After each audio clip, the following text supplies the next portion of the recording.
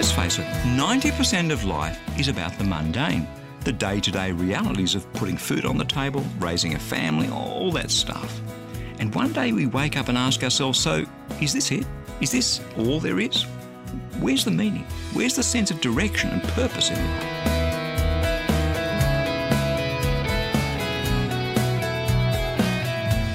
Hi, I'm Bernie Diamond, and thank you so much for joining me again on Christianity Works. Today we're heading into the second message in this series called From Vanity to Victory. And yes, absolutely, I believe that God wants us to discover true meaning right here in the middle of the apparently mundane lives that we lead. Okay, so let's do it. Let's head into God's Word. And please do stay tuned, because in just a few minutes, I'll be telling you about Christianity Works' free daily devotional. It's called Fresh, and it's all about helping you grow into the rich and abundant life that the Lord has for you, whatever this world may throw at you.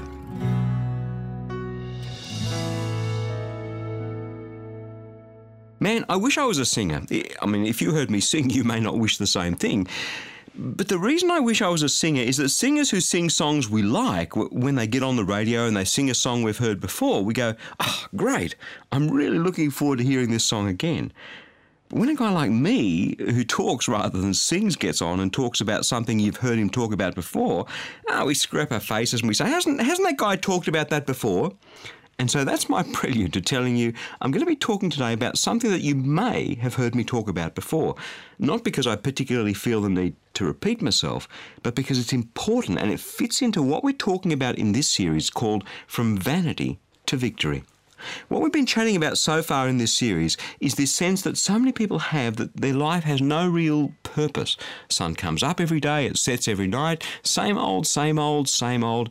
And you work hard and you do your best and you go through the good times and then some bad times, and you get towards the end of your life. And as King Solomon did, and you say to yourself, vanity of vanities, says the teacher, vanity of vanities. All this is vanity.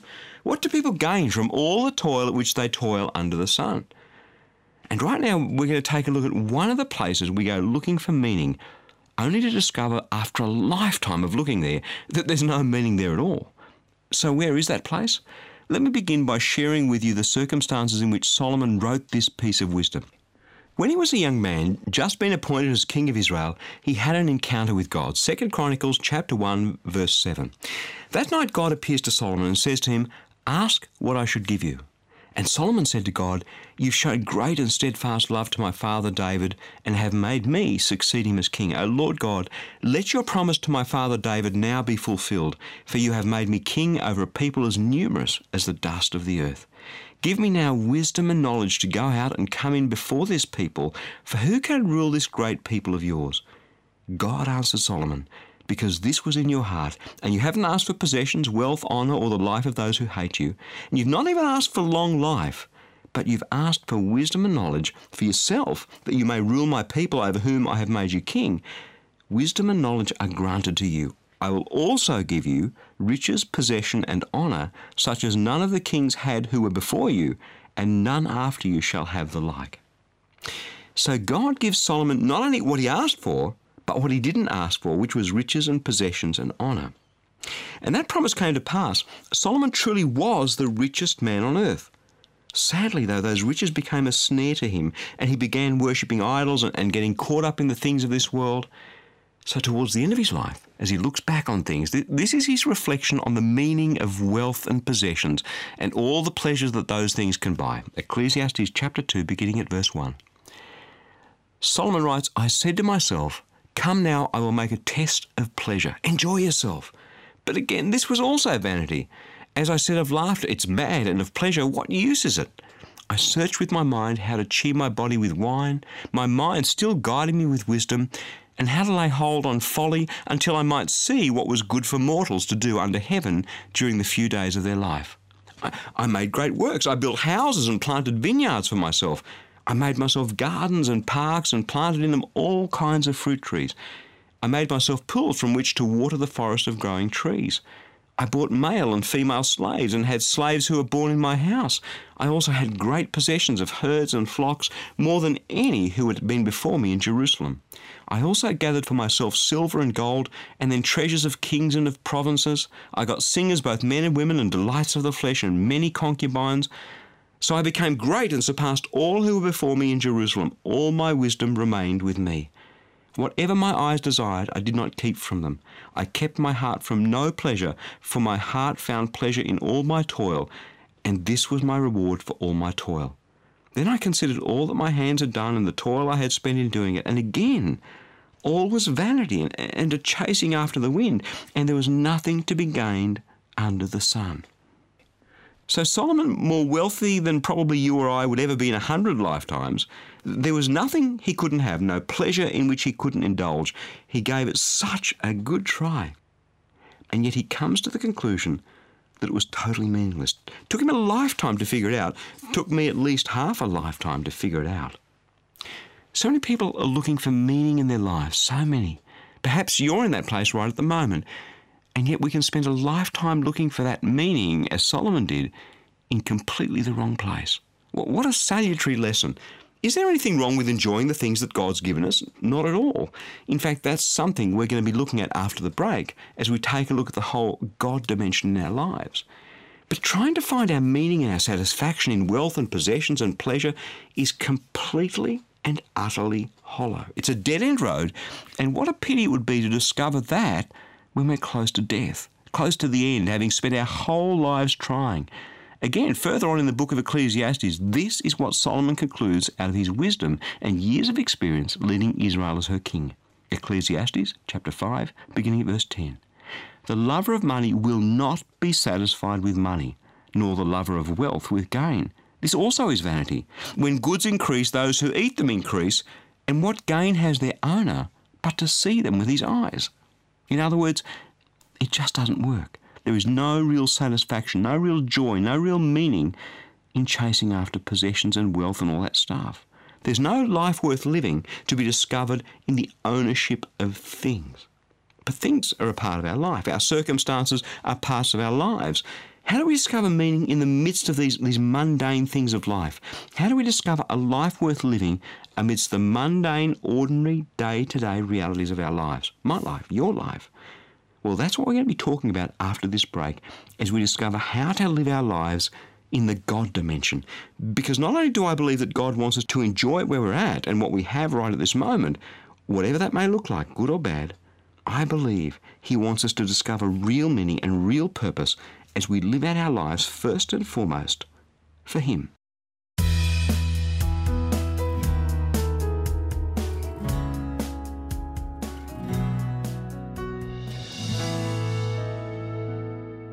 It seems that we can all find ourselves on something of a merry-go-round in life. Same thing day after day after day, punctuated by the odd happy event and the odd crisis. And lots of people sit on the bus on the way home or the train or in the car or whatever after a hard day at the office, whatever that may look like in the life they're living, asking themselves, what's it all for? Why am I doing this? What's the point of it all? Ever found yourself wondering that? When I get to the end of this life, what will it mean? What difference will my life have made? Well, you're not the only one. Sadly, the vast majority of people don't have a sense of the meaning or the purpose or the direction for their lives. Instead, like King Solomon, they look back at their lives and they say, vanity of vanities, vanity of vanities, everything's vanity. What do people gain from all the toil at which they toil under the sun? That's what King Solomon, the richest and wisest man that ever lived, concluded. You know what I think? I think that's a tragedy because God never meant for it to be like that. God meant for you and me, when we put our trust in Jesus, His Son, to be set free from that kind of hangdog mentality, that sense of purposelessness and worthlessness. God means for you and me to experience a sense of meaning and direction and anticipation and contentment for our lives beyond just the daily grind of putting food on our table. So is that true? Is that really what God wants for us, or is it just Bernie saying that? Absolutely it's true. It's not just me, but God says it through His Word. Romans 14, verse 17, for the kingdom of God is not food or drink, but righteousness and peace and joy in the Holy Spirit. Matthew chapter 13, verse 44, the kingdom of heaven is like a treasure hidden in a field, which someone found and hid, and then in his joy he goes and sells all that he has to buy that field. Isaiah 55, verse 12, you shall go out in joy and be led back in peace. The mountains and the hills before you shall burst into song, and all the trees of the field shall clap their hands. See, I could go on and on with those scriptures. I'm not saying that living our lives with God is a 24/7 happy, clappy experience with not a care in the world. But as we walk through the day-to-day mundane realities of our lives, working, bringing up children, managing a household, perhaps enjoying some retirement, whatever it is that you do, it's meant to have meaning, a depth, a satisfaction. And so today we're going to take a look at how to discover that, because this is so important. Let's continue on and see what Solomon, with all his wisdom and years of experience, has to say on this subject. We're going to Ecclesiastes Chapter 2 in the Old Testament, beginning at verse 12. So I turn to consider wisdom and madness and folly, for what can the one do who comes after the king? Only what has already been done. Then I saw that wisdom excels folly as light excels darkness. The wise have eyes in their head, but fools walk in darkness. Yet I perceived that the same fate befalls them all. Then I said to myself, what happens to the fool will happen to me also. Why then have I been so very wise? And I said to myself that this also was vanity. For there is no enduring remembrance of the wise or of the fools, seeing that in the days to come all will have been long forgotten. How can the wise die just like the fools? So I hated life, because what is done under the sun was so grievous to me, for all is vanity and chasing after the wind. I hated all my toil in which I toiled under the sun, seeing that I must leave it to those who come after me. And who knows whether they'll be wise or foolish? Yet they will be master of all for which I toiled and used my wisdom under the sun. This is also vanity.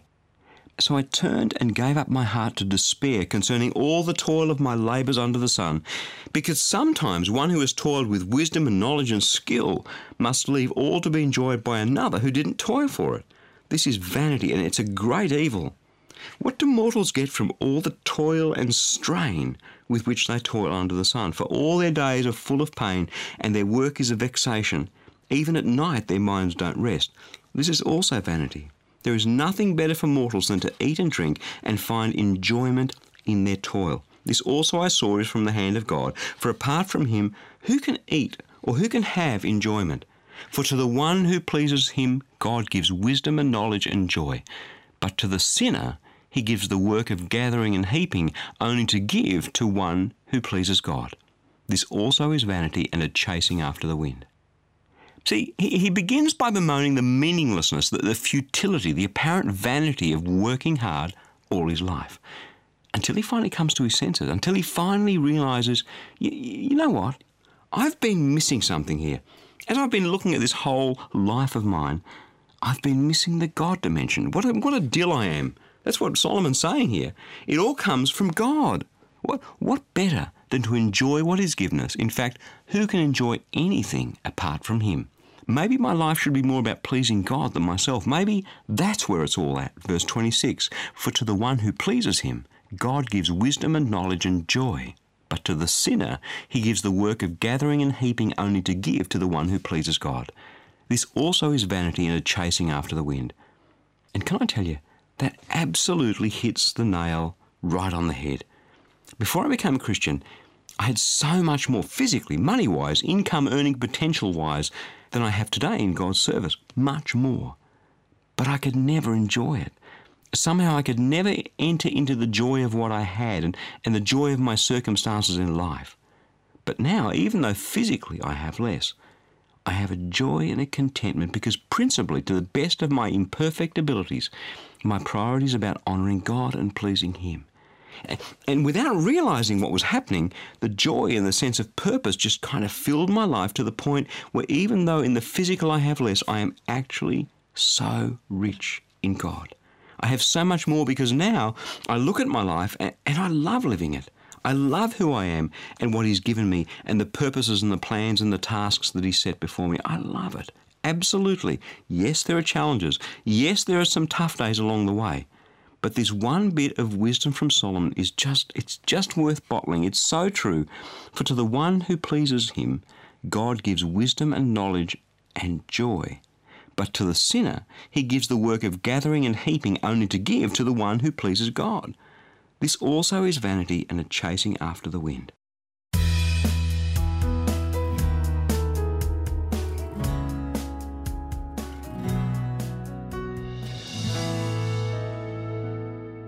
Okay, so let me ask you, what does it mean to live in the God dimension? How exactly do we come to the same conclusion that Solomon came to, that to the one who pleases him, God gives wisdom and knowledge and joy?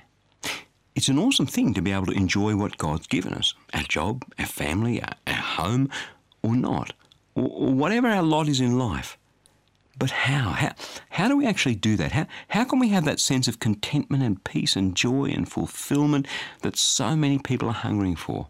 I mean, the Apostle Paul had it. He had it in buckets full. And not because he was driving around in a BMW 7 Series or because he had a 6-bedroom house with swimming pool and triple-car garage and jacuzzi in some fashionable suburb. Not because he was living on his healthy superannuation fund in a wonderfully relaxed and safe and secure retirement. When he wrote this passage we're about to look at, he was in a stinking dungeon, chained to some Roman guard, wondering when he was going to be executed. Philippians chapter 4, beginning at verse 11. He says, "Look, I have learned to be content with whatever I have. I know what it is to have little, and I know what it is to have plenty. In any and all circumstances, I have learned the secret of being well-fed and of going hungry, of having plenty and of being in need. I can do all things through him who strengthens me." I mean, since life has the ability to throw just about anything at us, good, bad, happy, sad, it'd be kind of an awesome thing to have what Paul has, this contentment in our hearts, irrespective of whether our circumstances are for us or against us. Well, I want to take a look at where that begins, where the rubber hits the road in actually living out our lives, not just here in the physical dimension, but in the God dimension. Have a listen to this. Colossians chapter 3, beginning at verse 16. He writes, "Let the word of Christ dwell richly in you. Teach and admonish one another in all wisdom, and with gratitude in your hearts sing psalms, hymns, and spiritual songs to God. And whatever you do, in word or in deed, do everything in the name of the Lord Jesus, giving thanks to God the Father through him." Look, wives, be subject to your husbands as is fitting within the Lord. Husbands, love your wives and never treat them harshly. Children, obey your parents in everything, for this is your acceptable duty in the Lord. Fathers, don't provoke your children, or they may lose heart. Slaves, obey your earthly masters in everything, not only while being watched and in order to please them, but wholeheartedly fearing the Lord.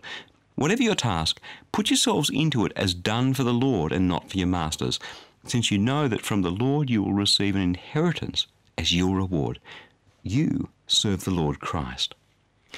Right there in that passage, the Apostle Paul writes to his friends at the church at Colossae.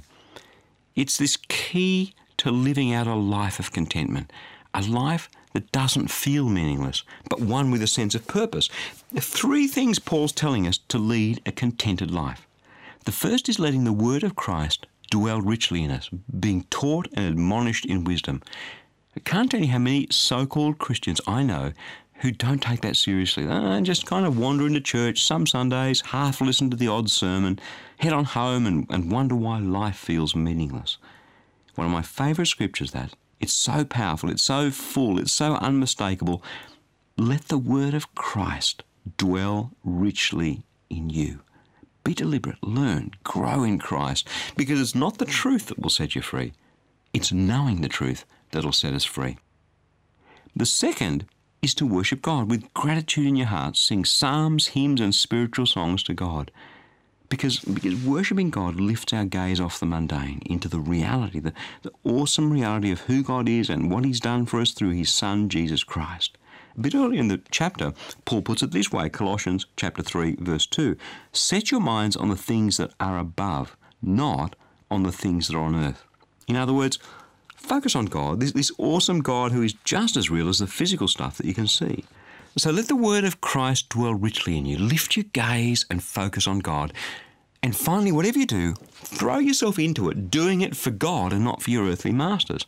See, this last bit is absolutely the place where our faith hits the road. This last bit is absolutely where our life finds direction and meaning and purpose. When we do the boring, mundane things of life, the filing at the office, the difficult committee meeting at the kids' football club where all the parents are arguing, the shopping, the cleaning, do it well, do it with excellence, do it in a way that blesses other people with all your gifts and abilities and hard work. Do it as if you're doing it for God, not for the people on this earth, because you actually are. Do it for Jesus, just as he walked the dusty roads of Israel all that way to the cross for you. Do you get it? When we're serving other people for God, when we're doing it for him, when we're praying and asking him to use our humble efforts to bless others, that's when it all starts to make sense. That's when we find satisfaction, whether it's being a wife to a husband to a wife, children to your parents, parents to your children, workers to the boss to his or her workers. Whatever situation you find yourself in is what Paul's saying. Whatever your circumstances, no matter how ordinary or mundane or menial, do it for God. Whatever your task, put yourselves into it as done for the Lord and not for your earthly masters. Since you know that from the Lord you will receive an inheritance as your reward, you serve the Lord, Jesus Christ. Ain't that just something? And can I tell you, as I've applied this powerful God wisdom, letting the word of Christ dwell richly in me, worshipping God in all that I do, and I've got to tell you, I have a lot of mundane things to do, just like you do, serving him in everything that I do, albeit imperfectly. You know what I've discovered? This actually works. This is where the meaning is in life. God's given us a task to do, and we do it well, and we do it for him, and we do it in love, and we do it in sacrifice, just as Jesus did.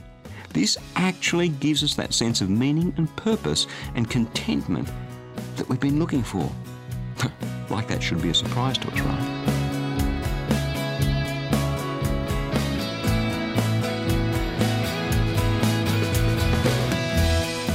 Well, that's about all that we have time for. But before we go, don't forget that you can receive Bernie's e-devotional fresh into your inbox each day. A powerful scripture verse, together with some words of inspiration, hope, and encouragement to help you be all that God made you to be. You can watch the video, listen to the audio, or read the devotional. It's completely up to you. Just stop by at ChristianityWorks.org and you'll find the fresh e-devotional sign up right there at the top of the homepage. And when you do subscribe, you'll immediately receive a free copy of Bernie's ebook, How Can I Hear God Speak to Me? That web address again is ChristianityWorks.org.